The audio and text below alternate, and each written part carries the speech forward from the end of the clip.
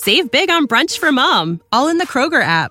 Get 16-ounce packs of flavorful Angus 90% lean ground sirloin for $4.99 each with a digital coupon. Then buy 2, get 2 free on 12 packs of delicious Coca-Cola, Pepsi, or 7-Up, all with your card. Shop these deals at your local Kroger, less than 5 miles away. Or tap the screen now to download the Kroger app to save big today. Kroger, fresh for everyone. Prices and product availability subject to change. Restrictions apply. See site for details. All right, let me get your attention real quick. I'm not going to take too much time. MyBookie.ag, promo code WCE100 gives you a 100% deposit bonus until November 1st. So go ahead and get signed up. MyBookie.ag, it is the best online sportsbook. 2-day payouts. Honestly, it's like going to Vegas only from your cell phone. You can do it from your cell phone. You can do it from your computer, wherever. MyBookie.ag, put in promo code WCE100 and knock that thing out. I'm Gary Seegers. Catch me on Twitter at GaryWCE. And I'm Chris Giannini. Follow me at Chris B. Giannini. And this is the Winning Cures Everything podcast from winningcureseverything.com. Before we get started, please subscribe to the podcast, share it, and review it.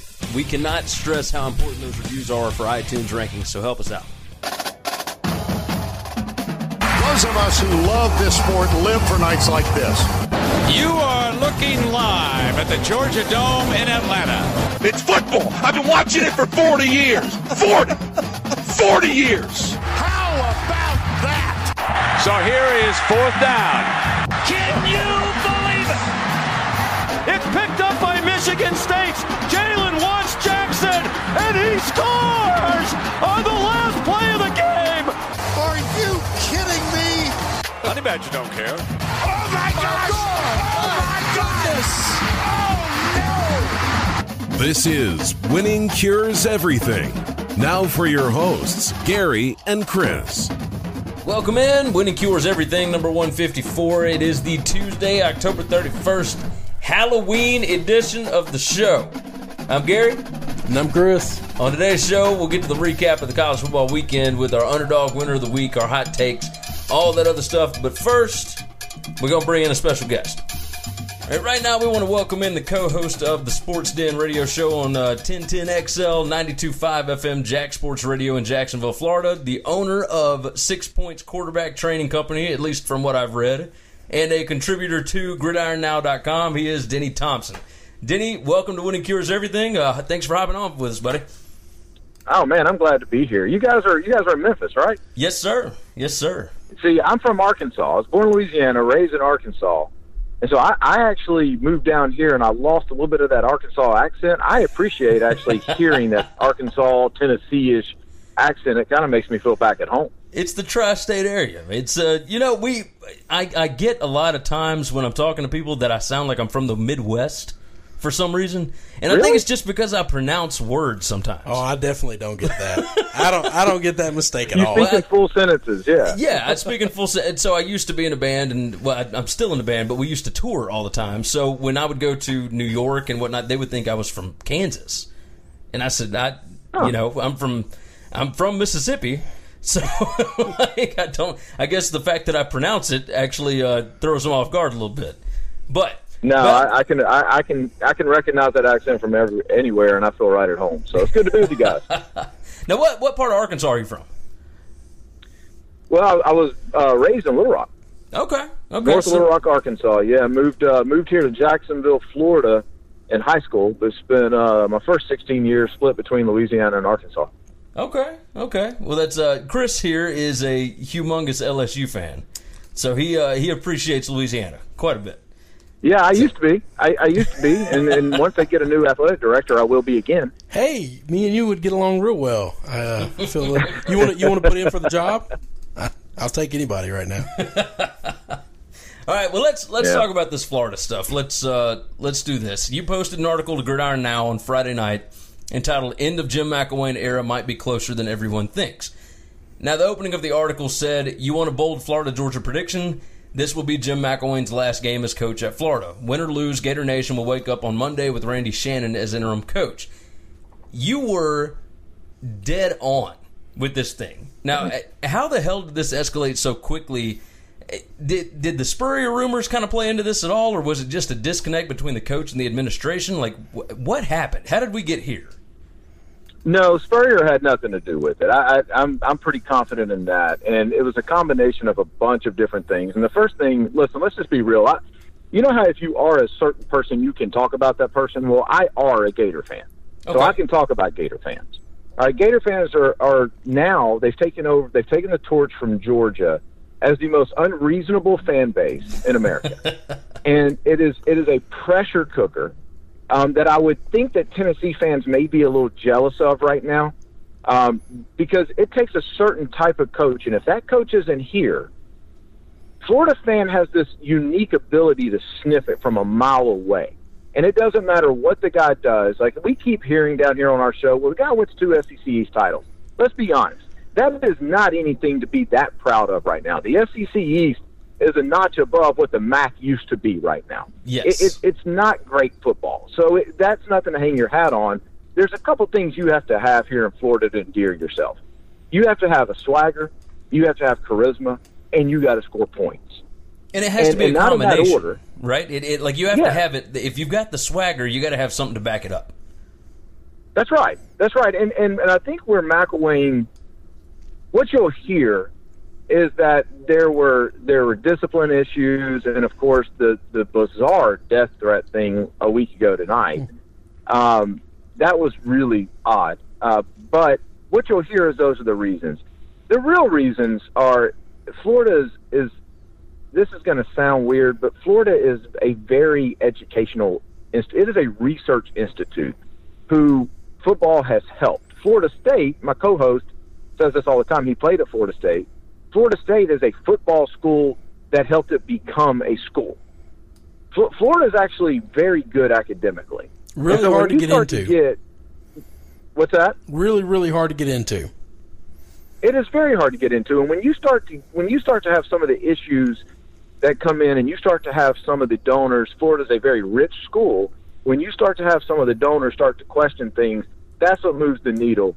And if you go back and you look the last couple of years with the discipline issues, and you look at this past year with his name just escaped me, as of course it would, the Ohio State guy who got busted on Ohio State visit for marijuana.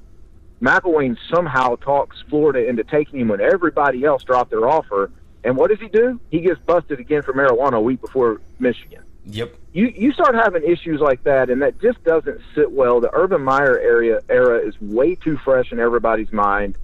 And the only way he got away with all of it because he was winning. And he was winning in a sexy manner. There is nothing at all sexy about Jim McElwain. Yeah, I do agree with that. I wonder.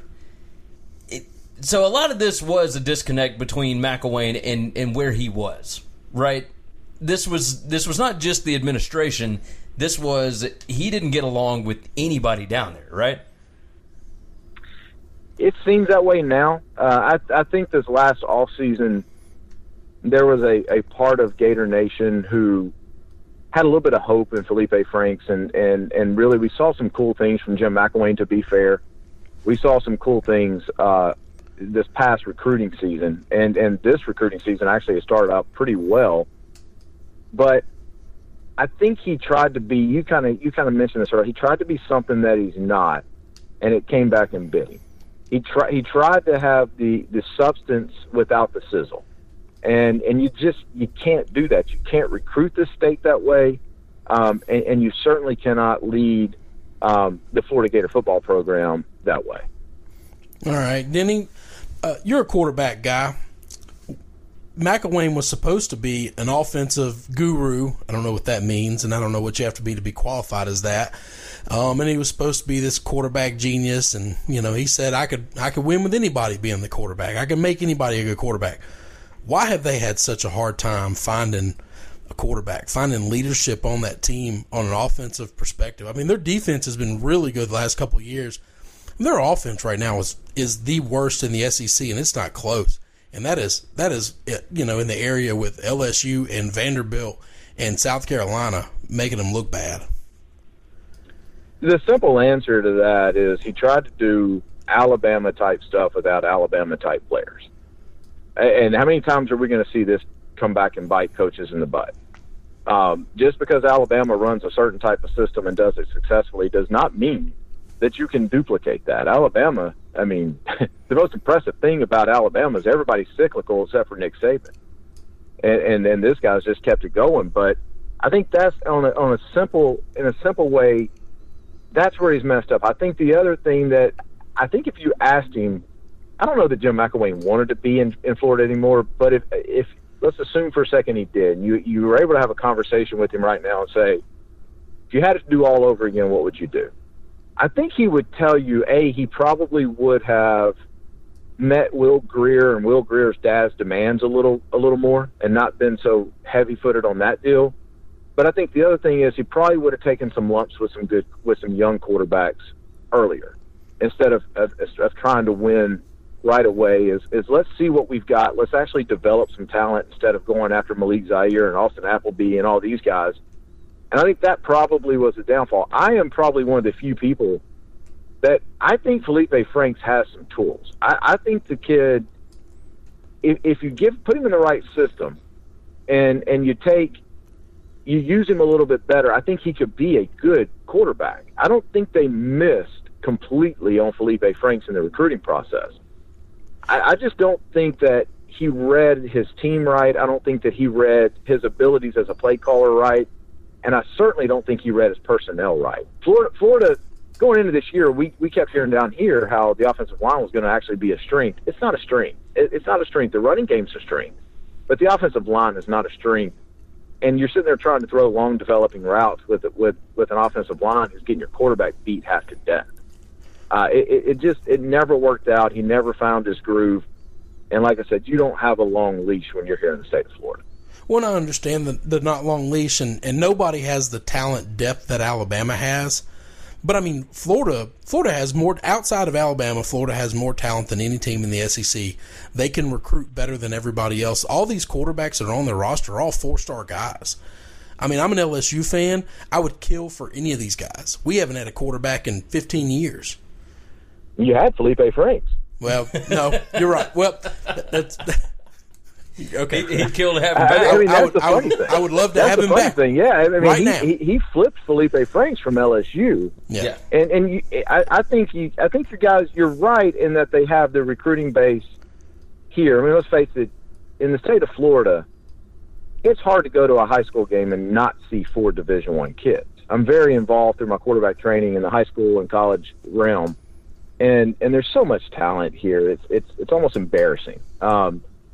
But that doesn't necessarily mean that he recruited right. I think if I was looking at talent throughout the SEC, I'd probably place them 4th or 5th in the overall talent category. I think right now Florida, when you watch Florida, I think they look slow compared to past Florida teams. I think they're undersized.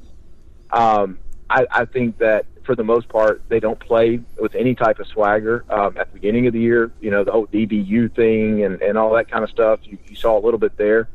But outside of that, it is not the Florida teams that we're used to at all. And that's just not – that doesn't fly here. Well, at least under Muschamp, you saw the talent. You saw players. You saw intensity. You saw intensity for sure, and you never – like, it wasn't an issue on that part. Right now, it is definitely an issue because Georgia's got more talent. Bama's got more talent. LSU is comparable, LSU although the lines are a little undersized right now. Auburn's got talent. Tennessee's, everybody in the SEC recruits. And if you get left behind a little bit, like McElwain has done, I think the biggest issue with these quarterbacks is what does it take to get the right mindset for these guys? Like with Felipe Franks, I don't think it's the tools. I think there's something going on up there that he hasn't been able to break through yet. So I was having this conversation yesterday with somebody and another radio program, and they asked me the same thing. And here's the best way that I can explain it from a quarterback perspective. You cannot go out and recruit the guy if you don't know what attributes the guy has to have. And right now, Florida does not have an offensive identity, and so it's a two-way street. If my kid is a 4 or 5 star quarterback, and right now, as it stands, Florida comes to me and says, we'd like to recruit your kid. I'm looking at my kid and saying, hell no. No. I don't even know what they do offensively. And I think that if you sat down and you said, what are the attributes that you're looking for in a quarterback, and you asked Jim McElwain that a year ago, I'm not sure that he was perfectly capable of spelling out those attributes. And so it's a two-way street. I think you have to understand what you want out of your quarterback and what system you are selling out to.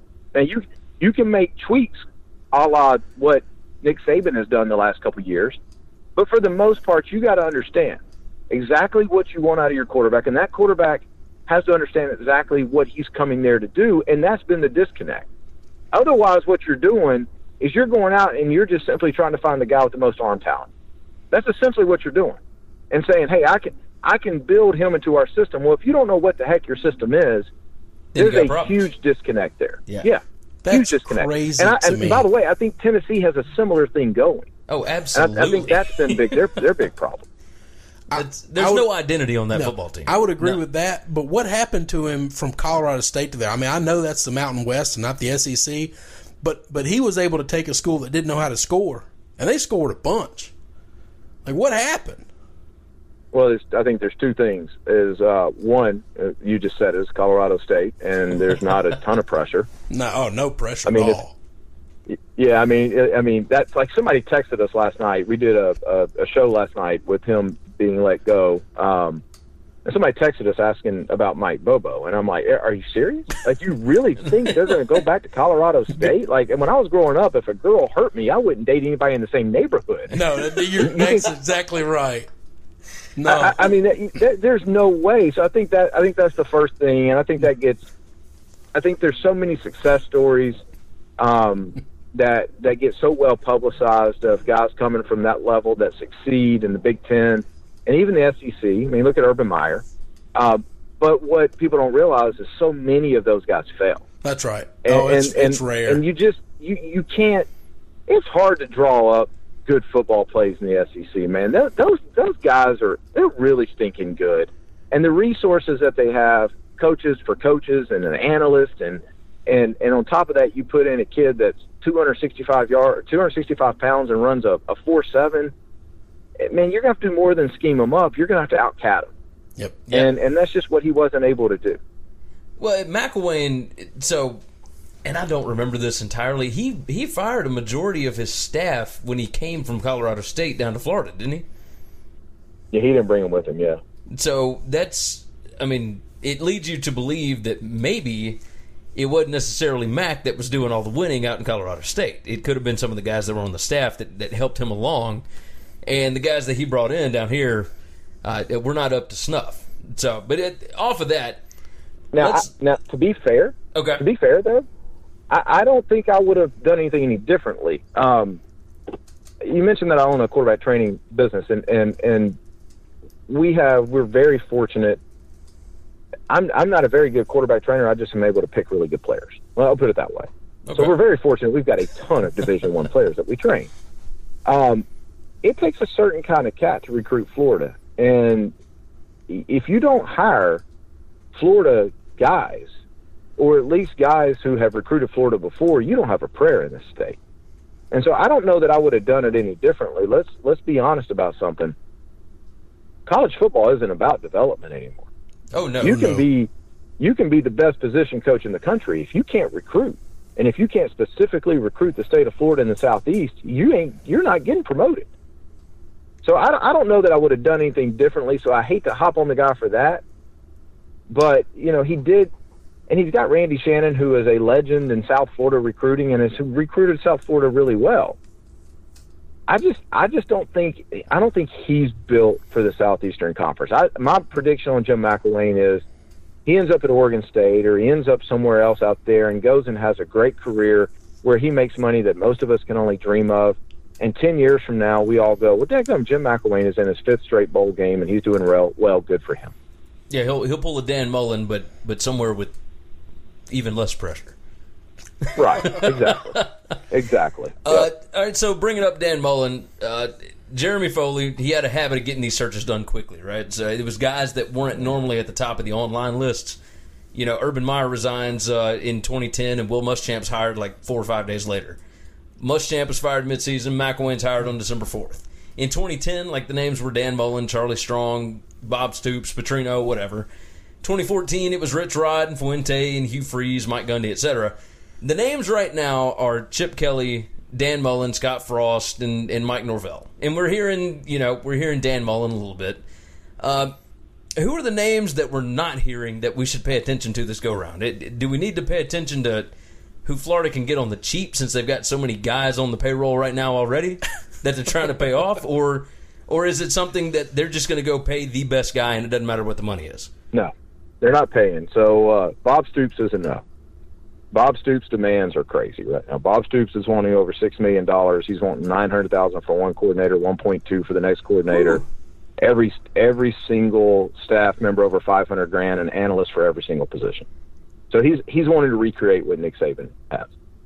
Can Florida do it? Yes. They're not going to do it, and it's not even close.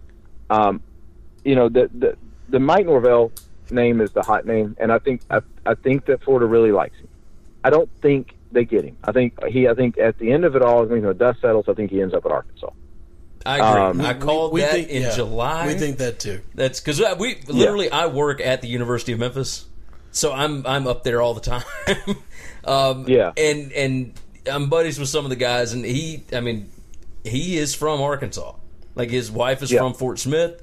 Like, they are, and I believe that Florida is a better job than Arkansas, but I don't know that they go after Norvell as much as probably Scott Frost, because Frost has already shown he can recruit down there. I wouldn't let Scott Frost don't get it twisted. They love Norvell. They really do. I don't blame them. But what they're not going to do is they're not going to get in a bidding war for anybody, including Scott Frost. They've got a budget in mind. They're going to stick to that budget. Scott Frost, they like Scott Frost.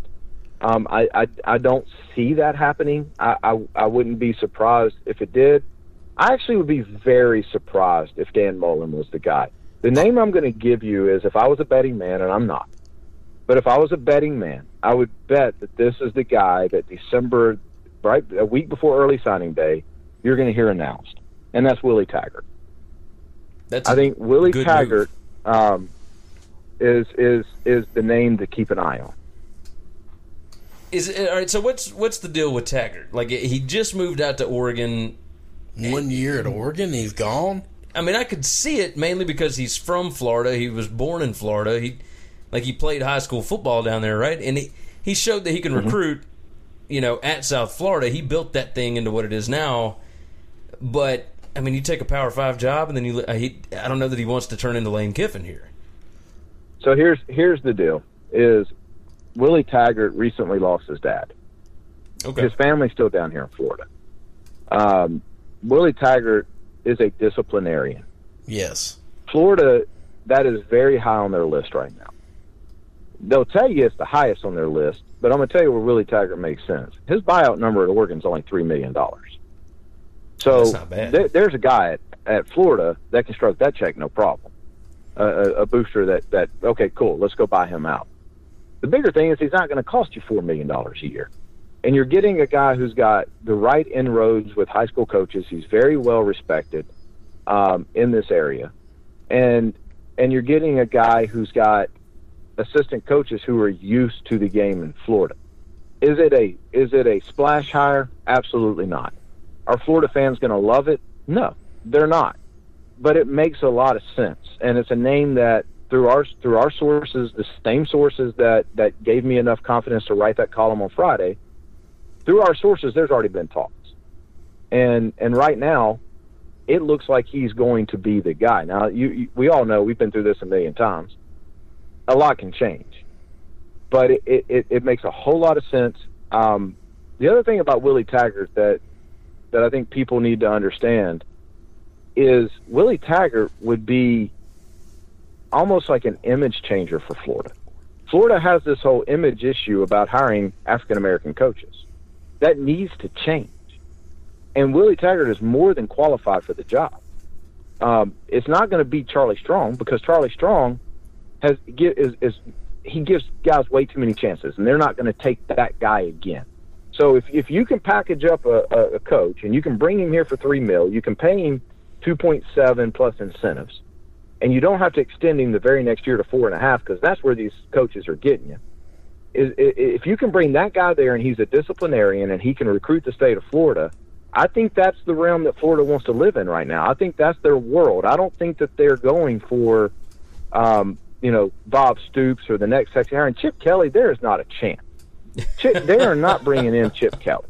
No, and if there's absolutely an not. SEC school right now that brings in Chip Kelly, they deserve to go on probation after what's going on at Ole Miss. You do not invite the NCAA to your school right now. You got too much to hide. Every single one of you jokers do. Agreed. Although I think Tennessee at this point would bring about just about anybody in there other than Butch Jones. Well, yeah, I mean, if you're talking Tennessee interesting right now because I don't understand what they're doing. Like, if you know, so I wrote an article on our website about this and the multiple reasons why he has not been fired yet. I don't think that Curry had a plan yet. Like, I think with Florida, I think they had a plan of what they want to do, right? So you're telling me it could be Taggart, that they've already had contact and all that. I think they knew what they wanted to do. I don't think Tennessee has a clue. Like, I think it's kind of the same thing with LSU, where they end up hiring Ed Orgeron. They thought they had Jimbo Fisher. But other than that, they've got nothing. So there's don't make a move without a plan. Yeah. Educate me on something then. Okay. Because we're actually probably going to talk about this on our show tonight. Okay.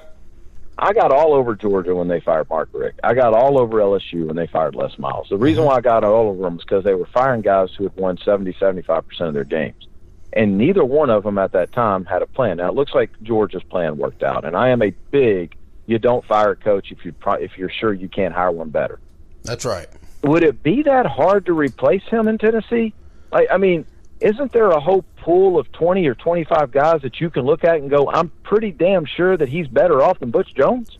Oh, no. You're not firing a legend. You're not firing Phil Fulmer. No, you're right. No, I think they can fire him and replace him in a second with somebody better than him. Where we're figuring out, and with our connections to Tennessee and what we're hearing is just everybody wants something different, and nobody really is on the same page about what to do at all. A lot of people want Petrino. A lot of people want to try and go after Chip Kelly. Some guys want to try and give Bob Stoops everything he wants. Mike Norvell is a big name on that list because he has gone into the Knoxville area and he has taken kids from Memphis. He knows how to recruit Tennessee. Yeah.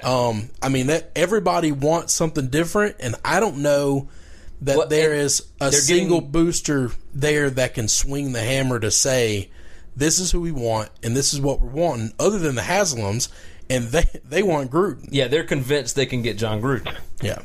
And that's just not... As a diehard Florida fan who has gotten to the point where I used to despise Tennessee and now just feel sorry for him, I'm going to beg you guys to please hire John Gruden. Oh, me too. Hang on now. Listen, me and you are on that same boat, all right? I don't think that Gruden's that impressive. I want them to hire him for one reason only. I love Monday Night Football, and he ruins Monday Night Football. He is the worst color analyst on the planet, and he's making $6 million for a company that's hemorrhaging money. He's their highest paid person, and he's atrocious. He's terrible. Yeah, I don't get the whole Gruden thing. And by the way, Fuentes at Virginia Tech has already turned down Florida as well. He's staying at Va Tech. He's not leaving Va Tech. So I don't think there's anything anybody can do there. I mean, Norvell being that close to the situation, does he really want to go there? Nope. You know, the other name that I think, the Iowa State guy, is it Matt Campbell? Yeah, Matt Campbell. I mean, he's going to get picked up by somebody. Does this guy get any run in Tennessee? I mean, his buyout is almost $10 million. But I will tell you this: I know the Haslams. The Haslams don't care.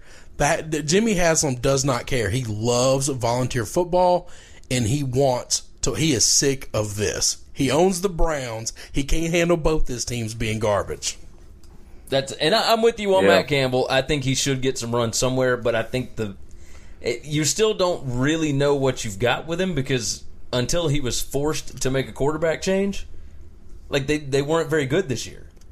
So Denny, I have this. You kind of caught me completely off guard. I don't know why I had this mentality that Florida's not going to let somebody outspend them and they're going to get the guy they want because they're Florida.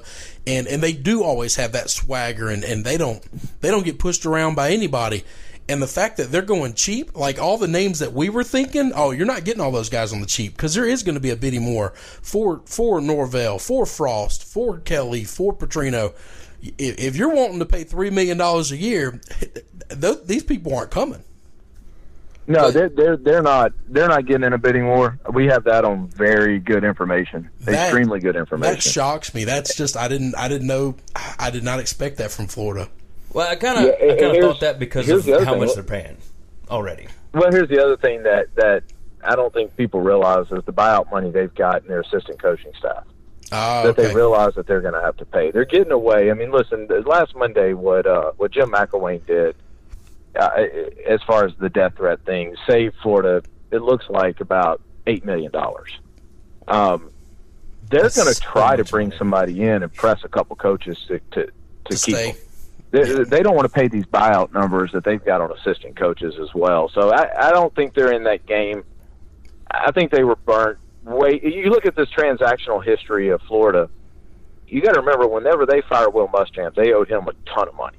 They're still paying Will Muschamp. He gets a check, in fact, next week for $780,000. Yep. They bought out Jim McElwain at Colorado State for, I want to say $6 million.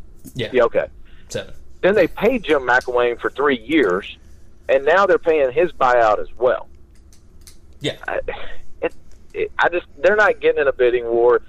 Bob Petrino, I love the guy, and I think, listen, I think as long as you just keep him away from blonde-headed women, he's fine.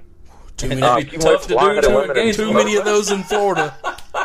Yeah, I mean, that actually, to me, if I'm being honest, if I heard that Tennessee hired Bob Petrino, that would scare me as a Florida fan. Oh, 100%. It should. It should rattle the SEC. 100%. Yeah, because he's petty now. He's going to come in with a vengeance. And what he had going at Arkansas was rolling before he went for the joyride was nasty. I mean, Arkansas was on track to be, what Auburn ended up being. Yep. Well, to close you out, we appreciate your time, man. To close you out, give us an idea of how Florida fans feel right now. Are they blaming administration? Are they glad to have McElwain gone? What are basic Florida fans feeling? That's so funny. When I wrote the column, I woke up the next morning to 2,100 notifications. About 1,900 of them were telling me what I could do with myself. I didn't know McElwain had that kind of love, but then after the Georgia game, I have yet to hear one single person stick up for Jim McElwain. A lot of deleted tweets. I think they're relieved. I think they're fatigued. I think they're reveling in the misery that's going on in Tallahassee, and that's the only thing that's keeping us alive in the misery that's going on in Knoxville, and we can sit back and go, well, at least we got hope. But this is a big hire for the University of Florida. And if they don't get this one right, it sets Florida football back another decade, and you can't have that. This is too much of a donor-based school to have it. It's a huge hire for A.D. Strickland. Yep.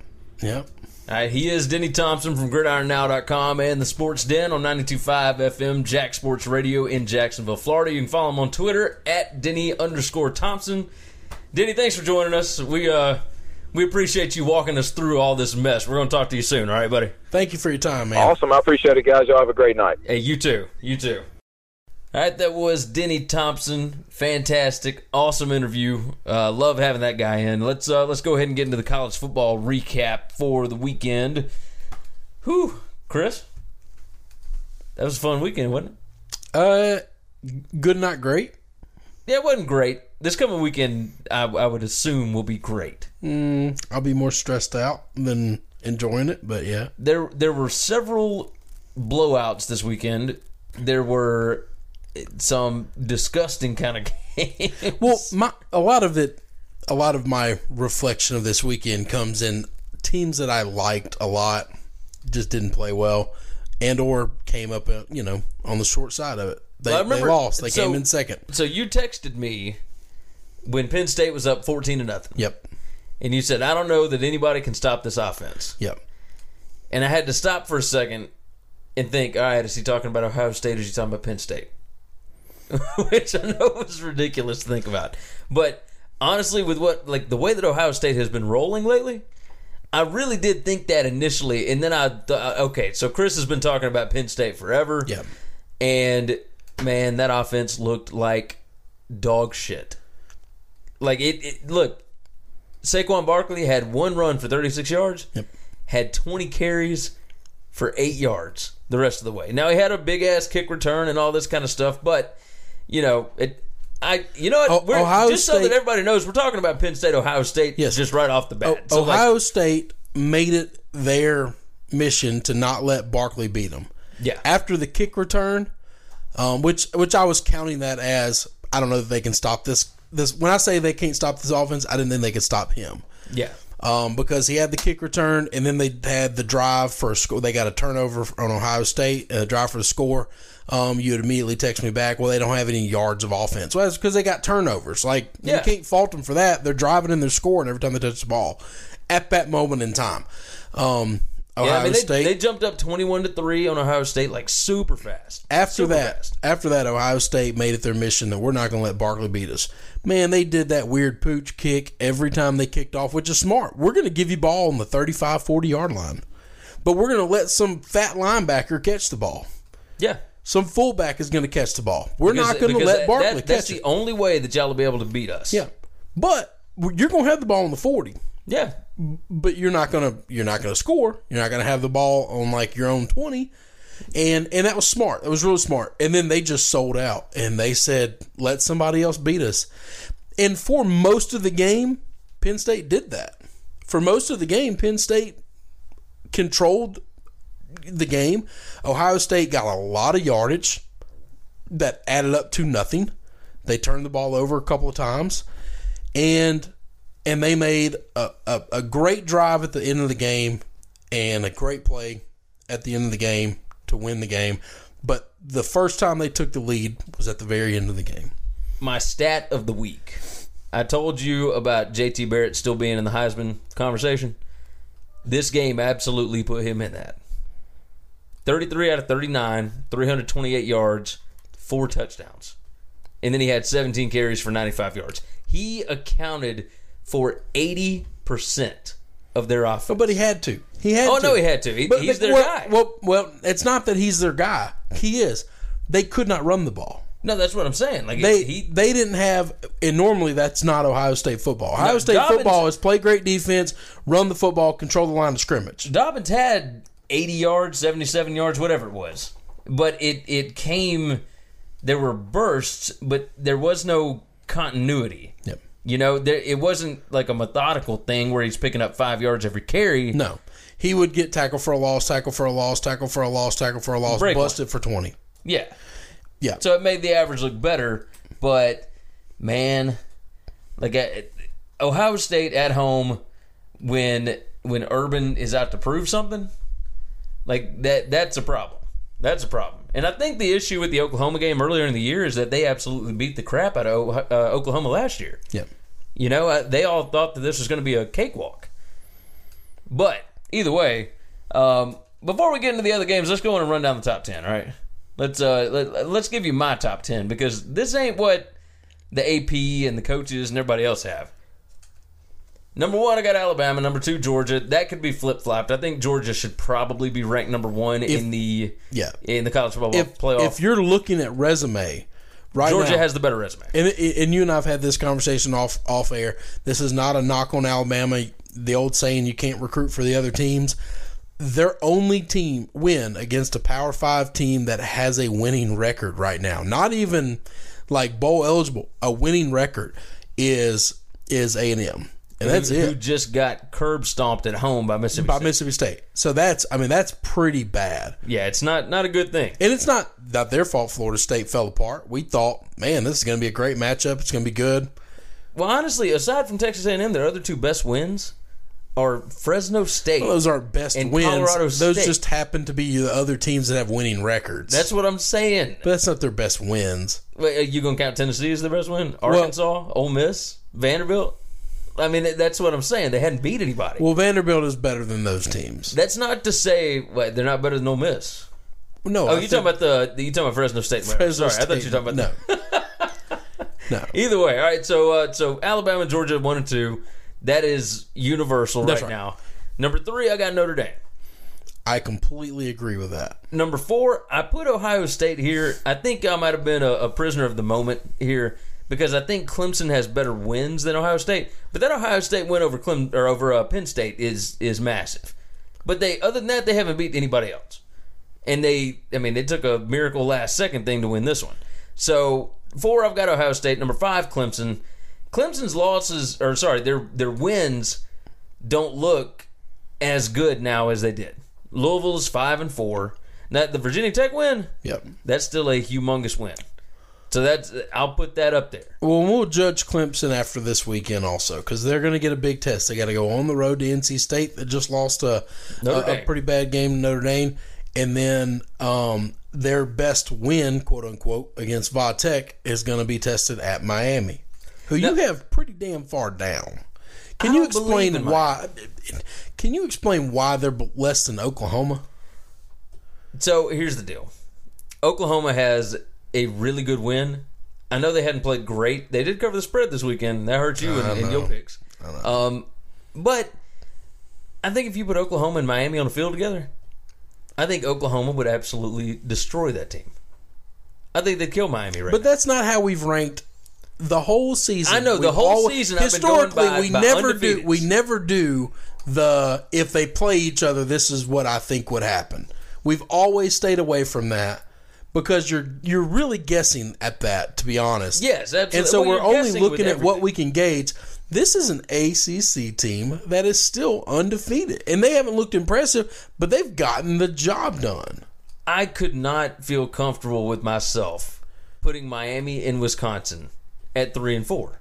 No, I'm not asking you to put them 3 and 4. I understand having them below Ohio State, as much as that hurts me, and Clemson, and Penn State. But I think both of them should be over Oklahoma.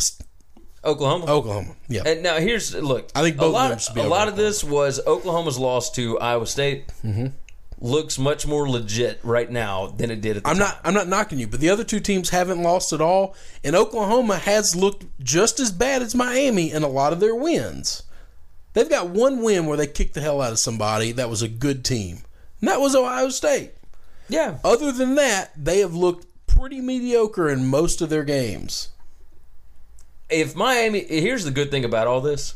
Oh, it's going to work gets itself to play itself out. Miami gets to play Virginia Tech. They get to and play then they get to play Notre Dame.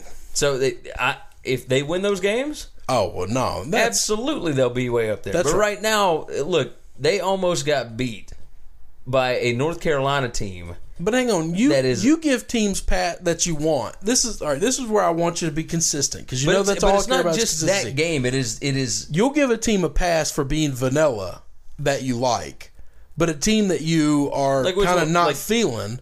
Like you had the conversation. Va Tech wasn't showing anything. They were preparing for the Miami game. How the hell do you think Miami wasn't doing the same thing? You know what? You got a damn good point. The argument has to be all I like in this world is consistency. If the argument is good for one team and the exact same thing happened to another team, it has to be good for them. That's why I think that's why I don't like Miami being at 8. Now Wisconsin, I'll almost give you, and you know how much I love the Badgers. You know that's one of my favorite teams in the Big Ten to pull for. But I understand they really haven't played anybody, and it's not their fault. But here's the deal, right? So Miami, since that 31-6 blowout at Duke, they beat Florida State 24-20. That's a rivalry game. They beat Georgia Tech 25-24. Georgia Tech's a pretty good football team. Georgia Tech's a hard team to play. Syracuse, they beat 27-19. They beat Clemson. And then at North Carolina 24-19. Now, the other North Carolina games, like I think I was just so out on how poor they looked against North Carolina. Yeah, but they weren't trying to show anything. They're getting ready for Va-Tech, baby. They got Va-Tech and Notre Dame coming back to back. All right, so listen to North Carolina's losses, right? Well, no. North Carolina is terrible.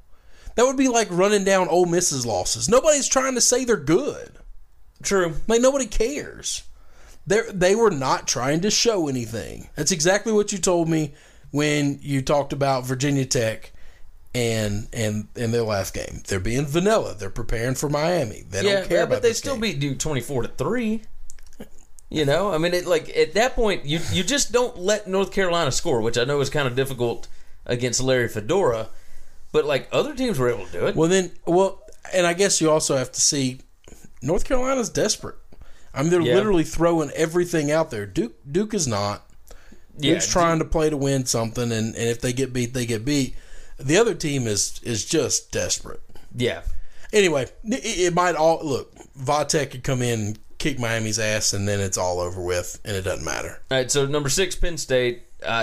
You know, I've got them right above Oklahoma. Oklahoma 7, 8 Miami, 9 Wisconsin, 10. I left TCU up there because I think the Iowa State thing is real.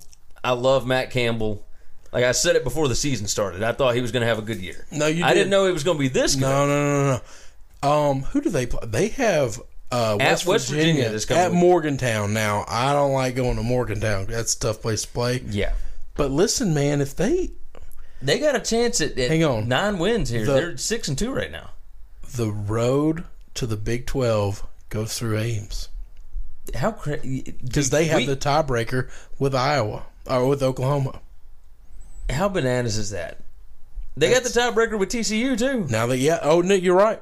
No, you're right. So, in that stupid Iowa game where I bet Iowa State earlier this year, you remember that? Yep. I was just a little too early. I bet them against Texas too. Mm-hmm. Like I bet on Iowa State a lot this year. Well, they've done really well against the spread. It's because they're a dog all these weeks and they're covering. They're a dog again this week.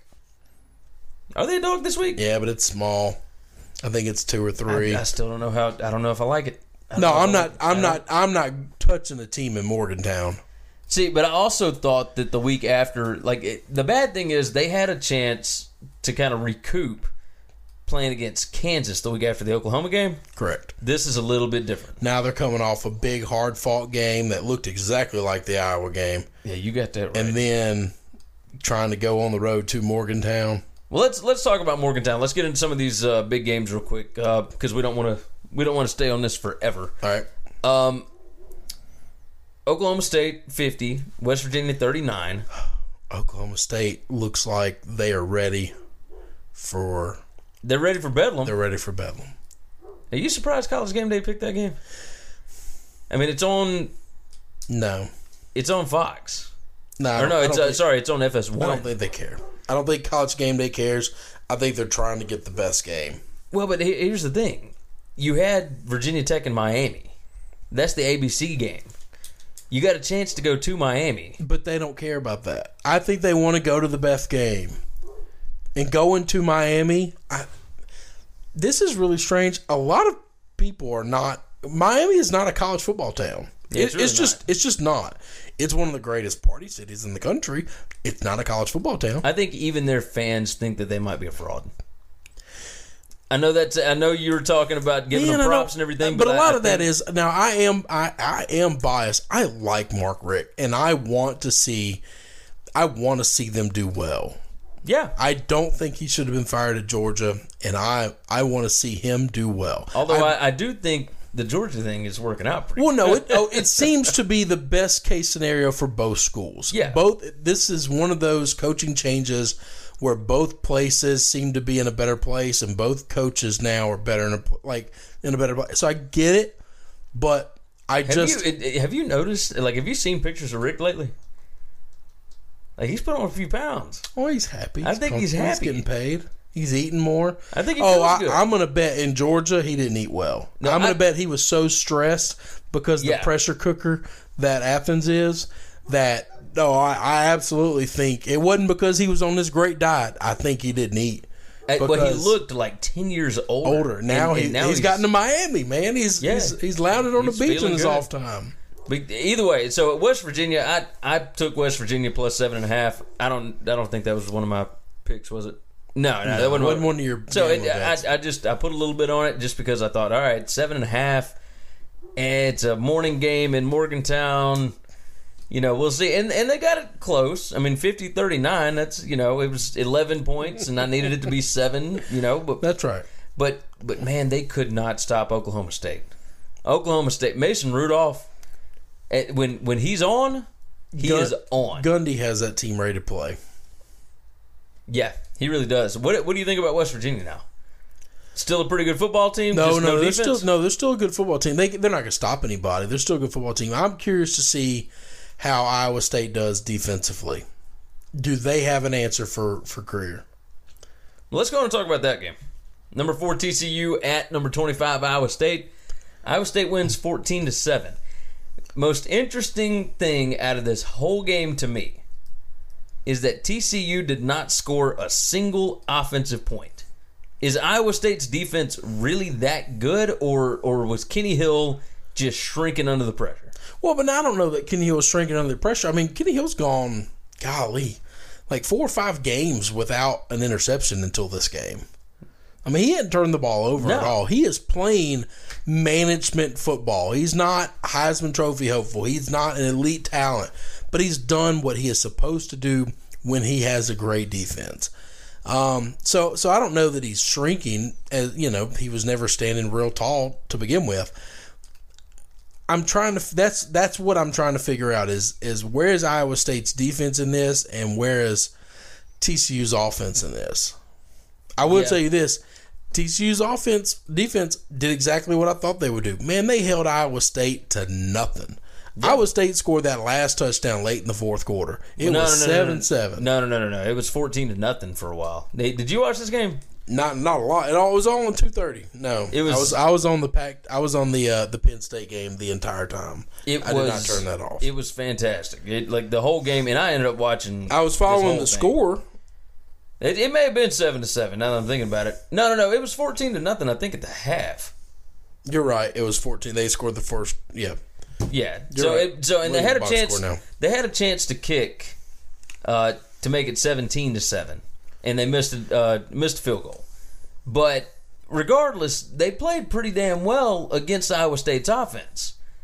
And I mean, look, when your defense holds a team to 14 points that normally scores, upper 30s, 40s. Like, you should be able to win that football game. Oh, TCU's defense is legit. Yeah, that defense is super legit. They're up there as one of the best defenses in the country.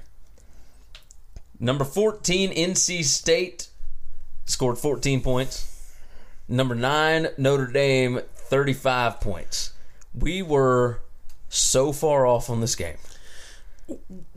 I felt so good about it, too. We're giving Notre Dame very little credit all season. And a lot of that with me, that I use a lot of emotion in these things, and I just don't like Brian Kelly. It's not a knock on his coaching ability. It has nothing to do with that. He's just an ass. He's got this team rolling. And I'll tell you this, I don't know that they're going to lose this year until the playoffs. I didn't think at all. When I looked at the slate of teams that they were going to have to play, I thought there's no way they run this table. And then when they had they barely beaten NC State and they gave them a fight, I'm like, oh, no, Then they still got Miami to go. Miami's going to fight them hard. Then they still got to play Stanford, You know what I was surprised by? I think they're Ryan Finley threw his first interception in like 300 and something passes. Yes. And NC State was number 1 in the country at not turning the football over, and Notre Dame was able to make them turn the football over. Now, they do play Wake Forest and Miami. Notre Dame does. Yep. And that's the second team in the least amount of turnovers in the country. So, a lot of that, I will tell you, a lot of NC State turning the ball over there is they haven't had to throw on anybody. They haven't had to make they haven't been behind. Their defense has kept them so close in the games. They've never lost control to where they had to throw. And now, in this game, they had to make throws. They could tell that they were not going to be able to do what they always do. Yeah. Well, they got out early and didn't stop. No, look, it was 14-14 at one point. And then Notre Dame scored, and then they created a turnover, and then they scored again. And there was just nothing you could do at that point. No. So they were in a lot of trouble. We both thought NC State was going to get this one. That's right. Coming off a bye week, Notre Dame had just beat up on USC. Now NC State gets Clemson this week, and we'll see what they got. We'll see what's going on. Right? The last game was Georgia-Florida. Not a whole lot to say about this one. 42-7. It was 21-0, like 5 minutes into the game. and then Jimmy Mack, who we talked to Denny about this earlier. Jimmy Mack was laughing as he was running off the field. I think he was so relieved that the game was over that he didn't have to coach in Gainesville anymore. Like, did you see the tweet that Jim's wife sent out last week? No. That had so it was her family sitting down for dinner, right? Not a soul wearing any Florida stuff. They've got a Nebraska hat sitting on the table. One of their sons is wearing a backwards Nebraska hat. Like, they know what they're putting out there. Like, this was before the firing. This was before all that stuff. I don't think he ever really liked it in Gainesville. Like, and that's something I heard about Dan Mullen, too. I talked to somebody that's close to that whole situation. Dan Mullen's wife hates it in Gainesville. Hated Gainesville. I don't like getting into the wife likes this. And you know what these wives like? They like money. They like the same thing the men like. They like money. I'll tell you this. I thought that was one of my hot takes, was that Florida needs to hire Dan Mullen. Like, if they want to get back to winning, they want offense, they want a guy that he can develop quarterbacks, they need to hire Dan Mullen. Yeah. They're not going to pay Dan Mullen. Well, yeah, we just talked to Denny about that, and he made it clear that any of these guys that are looking to get paid aren't going to end up there. Yeah. And that changes the landscape of what I think is going to happen at Florida. Yeah. Yeah, I agree. Same here. I am very shocked by that. We talked about this, that they are going to go cheap. All right, so my 3 hot takes in my article for the week. I put Georgia should be number 1 in the playoff rankings. We already discussed that. I put Florida needs to hire Dan Mullen. And then my third one was that Notre Dame's 2016 is keeping them underrated in 2017. So we just kind of talked about Notre Dame a little bit. Let's talk about that just a touch. They went 4-8 last year. They are beating really good teams to a pulp this year. Beating them badly. Their only loss was a 1-point loss to a Georgia team that's ranked number 2, that is killing undefeated everybody. And that is killing everybody. Is their 2016 possibly going to keep them from getting into the college football playoff? Oh, no. If they went out, 2016 will have no bearing on it. I will tell you what will have a worse bearing on it. So, hold on. Say that Georgia goes 12-1. Okay. Alabama goes undefeated. Okay. Oklahoma and Ohio State both have 1 loss. Oh, Notre Dame's getting in over them if Notre Dame has 1 loss. Who are they getting in over? Like, Oklahoma's out. Oklahoma's out. Even if they have 2 wins over Oklahoma State or 2 wins over TCU or whatever. The Big 12 is just not sexy. It's just not sexy. This has got to be this is one of my problems with college football. We've had this conversation for years. I hate, everyone says every game matters. Well, every game matters so damn much that if you lose 1 game, immediately Penn State loses a game. Oh, they're out of the playoffs now. Let's just move on from Penn State. No, Penn State's still one of the most exciting teams to watch in football. Sure, they might not make the play. They're still good. So now, because every game mattered up till that point and they lost, every game after that doesn't matter at all. This is the quietest bedlam game that I can remember in years. It's still got College Game Day going. But there's been usually there is buzz going up to Bedlam for weeks. You hear a lot of talking. You hear a lot of promo about it. Nobody is talking about these teams. They're just not. Everybody is still talking about, and not rightfully so. They're talking about the Ohio State Penn State game, and all they're talking about, literally everything on the radio about college football today is Penn State's out, right? Yep, Penn State's out. Unless they get help, Penn State's out. Yeah. But here's the problem with that. I understand that if Ohio State doesn't lose again, Penn State's not going to make the playoffs. I get that, and I'm okay with it. That's not necessarily true, because if Notre Dame loses again, Penn State is next in line, right? They need a lot of help. They need the ACC to they won't eat itself. They won't put 2 SEC teams and 2 Big Ten teams in. So they need Georgia to lose to Auburn, and then to lose to the SEC title game.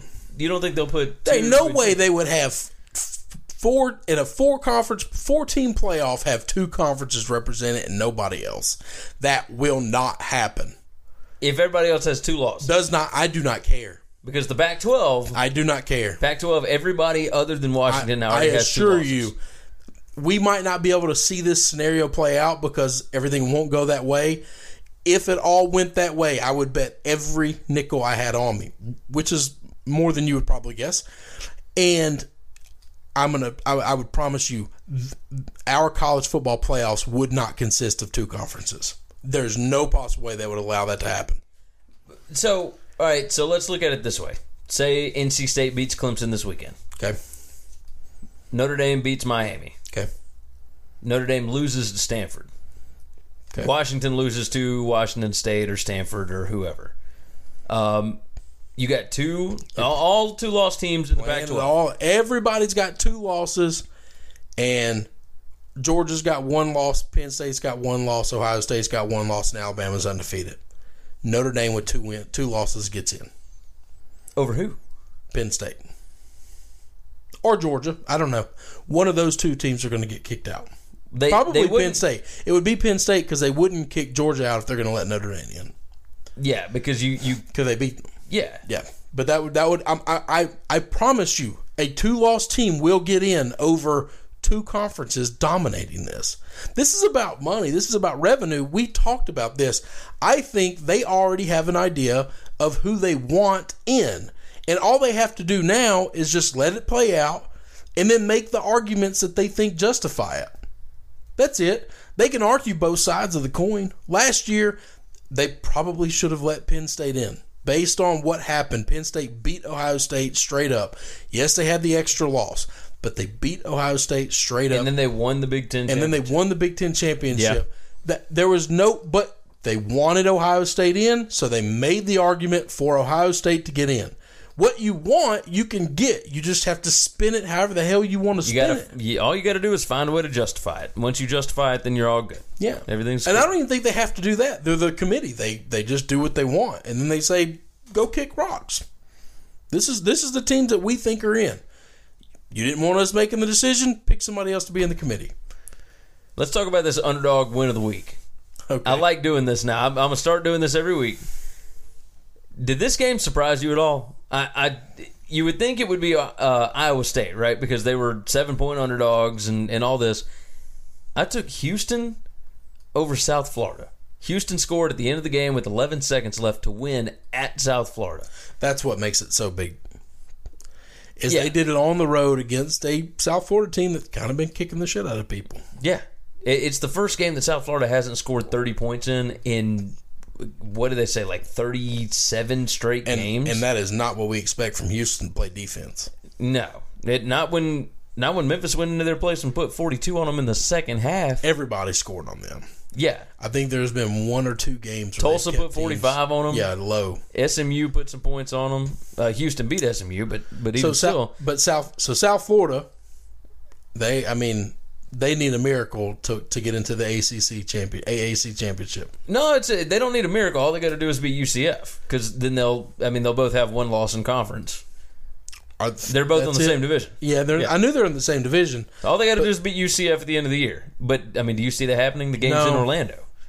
Like it's at Scott Frost's house. I don't see Scott Frost losing at all. And I think whoever he has to play, and whoever gets stuck playing him in the New Year's Six Bowl, I think they're going to be in a lot of trouble unless Scott Frost takes a job between them. No, you're right. Let me asterisk that. Unless he has a job, then we're having a different conversation.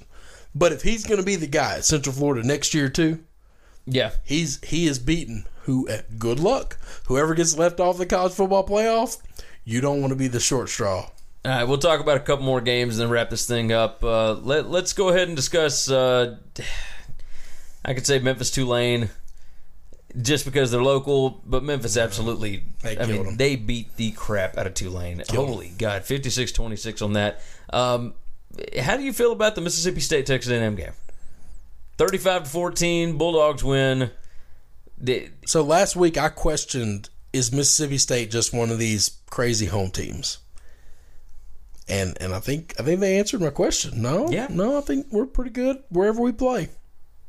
They were up 28-7. Have you seen this GIF that's been jumping around online? No. Where Dan Mullen was going to town on a referee, and he had 3 of his players behind him in the picture. No, not pulling him back. They were all dancing in the back. They were just dancing, hanging out, and he is just going in on this giving ref, him the business. Giving him the business, and these guys are in the back just doing a little choreographed dance.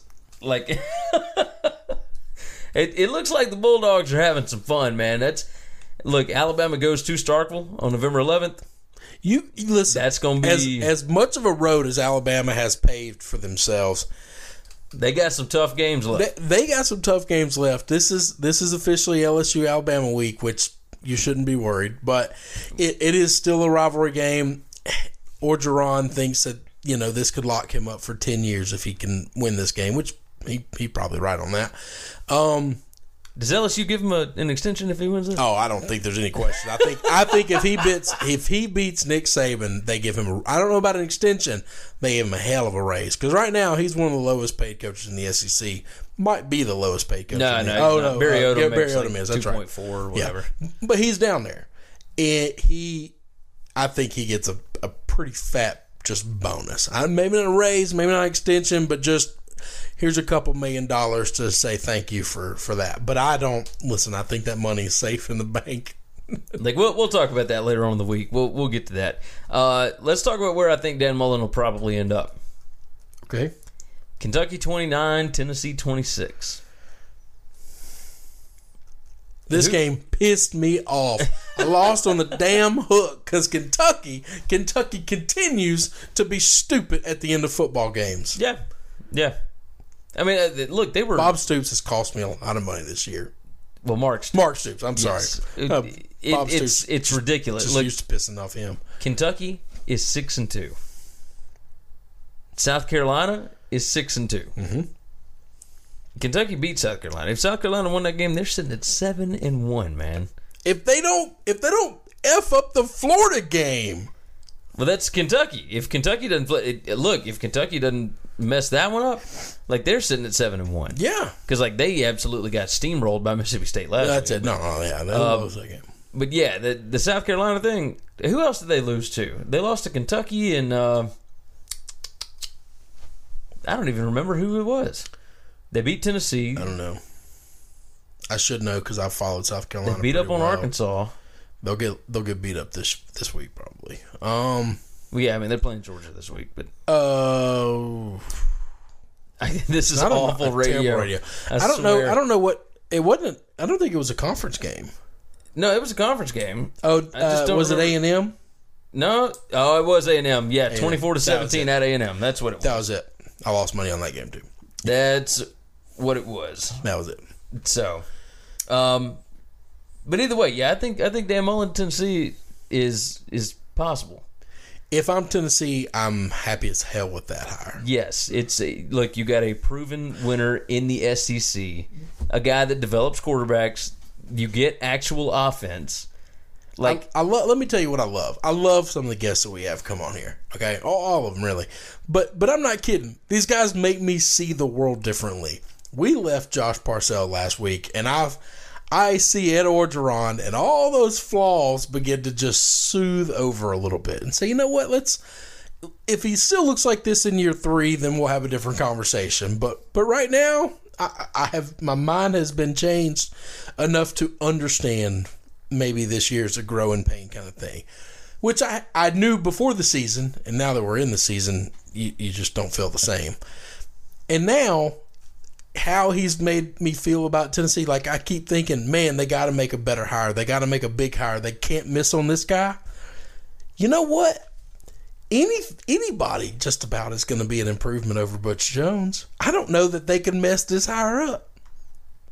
Yeah, I think you're probably right. I really think that Tennessee is going to be more exciting and more fun no matter who they hire. What do you think about Bobby Petrino there? Like, do you think that that's something that Petrino scares me? So, I think he scares me as well. I want him back in the SEC because the SEC is more fun when these. As much as I want LSU to win, I also like to have a fun, strong conference. We dominated the SEC for years. Man, we're not that anymore, and we're not even fun to watch anymore. Be great, be terrible. I stole this from Colin Cowherd years ago. You have to be entertaining. Yeah, and this conference, they're not entertaining. This conference is not fun. Anything to make football fun in the SEC again. Bring Petrino back. Bring Norvell to Arkansas. Let's get some offensive fun in this conference. I'm going to have an article up on Tuesday, today, that I'm putting the coaches that are coming up that would be the best fit at different places, right? So, like Norvell, I think would be a good fit at Arkansas. Do you think he actually would be a good fit there, or do you think he just wants to be there? No, I think Norvell would be a good fit. I think they need to get back to offensive football, right? Yeah, you're probably right. And so I think, and not to mention, I mean, he's from Arkansas.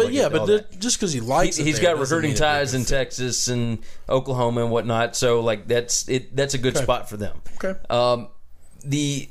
I think Petrino fits really well at Auburn, and do not rule this out.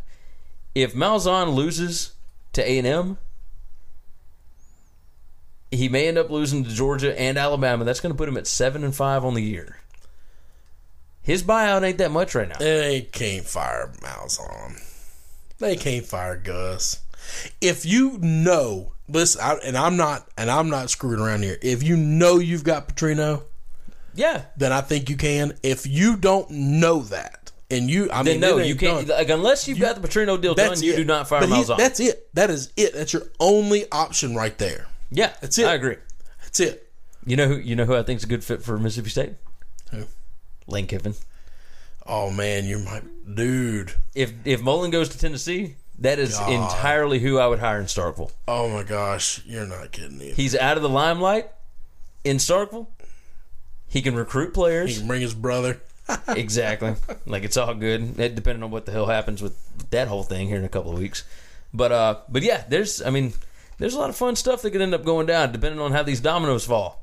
And we're getting close. It's getting to be silly season. I'm in. I'm excited to see where Scott Frost goes because I think he's special. You're not 100% sold. I'm not completely sold because I saw what UCF was before that last season of O'Leary, and I think that he and the players had just completely bottomed out because, I mean, they went 9-4 the year before they went 0 and whatever. Like, and then they won the Fiesta Bowl the year before that. So, like, they went 12-1 with Blake Bortles or whatever, 12-1, 13-1, whatever the hell it was. So they went 12-1, 13-1, and then went 9-4, and then went 0-4. And then Scott Frost comes in with all that talent, all these guys that have won before, and took them to 6-7. And everybody's like, "Oh my gosh!" And I was in on it too. I said, "Man, he took a team that went 0-4 the year before." Here's the problem: if he ends up in Nebraska, I don't know that you can recruit in Nebraska anymore. I don't think you have to be able to recruit nationally, and I don't know that Frost has enough ties everywhere to be able to do that. Although I will say this, he spent a lot of time at Oregon, and he spent a lot of time at Florida. In Florida, not a lot, but 2 years. But he's already established recruiting grounds. Can you get those kids to leave Oregon and Florida to go to Nebraska? It's not what it used to be. No, I mean, we're going to catch crap from Nebraska people, but that's not what it used to be, man. No, it's not at all what it used to be. And then you get to go into the Big Ten where, yeah, congratulations. Here's Michigan, here's Penn State, here's Ohio State, here's Wisconsin. I read a really interesting article / tweets, whatever, about the fact that Nebraska is not good has to do with the North Dakota schools. Being so good? Well, not just being good, but like being able to offer scholarships and whatnot. Because in the 80s, 90s and whatnot, they were able to take preferred walk-ons. And it was these big hog molly, the big dudes. And all those guys are getting scholarships and whatnot and going to North Dakota State, North Dakota, South Dakota State, all this, like, all those guys used to go to Nebraska, and now they don't. And that's a big problem because everybody's kind of on the same playing field now. And once everybody got on the same playing field, like, it became tough for teams like Tennessee, like Nebraska, like all that. It completely changed. So, all right, look, let's hop out of here. We will be back on Wednesday with Keith Easterwood. It's time for the rundown. Remember, check out winningcureseverything.com. You can give us a like on Facebook, facebook.com/winningcureseverything. You can follow us on Twitter @winningcures. You can follow myself @GaryWCE. You follow me at Chris B. Giannini, ChrisBGiannini. You can also email the show. That's winningcureseverything@gmail.com. And we now have a voicemail line.